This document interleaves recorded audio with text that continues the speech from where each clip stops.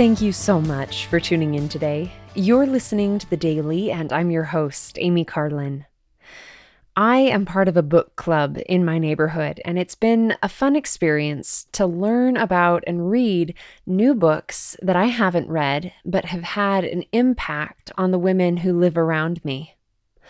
Last month, we read a book that dealt with the idea of what it would be like to have a chance to start over. In this story, this happens because of a head injury. The main character had become someone that her old self wouldn't even recognize.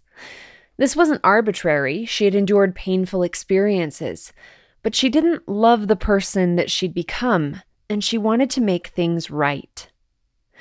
In real life, we sometimes feel like we can't go back to a person that we were before. Sometimes we feel that we've changed too much, or perhaps been hurt too often. We become jaded or guarded.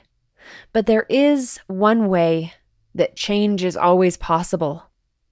I remember in a memorable church lesson when I was a teenager, we were given magnets that said something along the lines of, God's path allows U-turns. Because of the atonement of Jesus Christ, we can always find our way back home. Whether we have wandered away or have at times deliberately disregarded the commandments, there is a way home. But it's not a way back. It's rather a way forward. In the April 2015 General Conference of the Church of Jesus Christ of Latter-day Saints, Elder Dieter F. Uchtdorf explained, the grace of God does not merely restore us to our previous innocent state.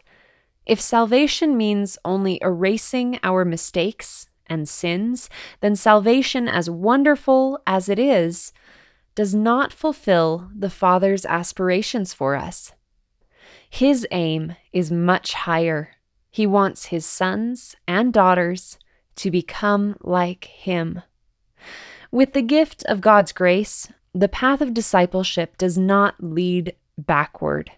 It leads upward. It leads to heights we can scarcely comprehend. If right now you aren't the person that you would like to be, remember that many have been there. Alma the Younger before his conversion, Saul before he became Paul, the sons of Mosiah before they saw an angel. There are numberless accounts throughout the scriptures of people who needed to change. Through the gift of the Savior's atonement, we can move forward. When I was in high school, my band director taught us an important saying that he translated from German. He said, "It is never too late to be the way you wish you would have been." This is because of the Savior's atonement. Thank you again for listening today. The Daily is brought to you by the Church of Jesus Christ of Latter-day Saints.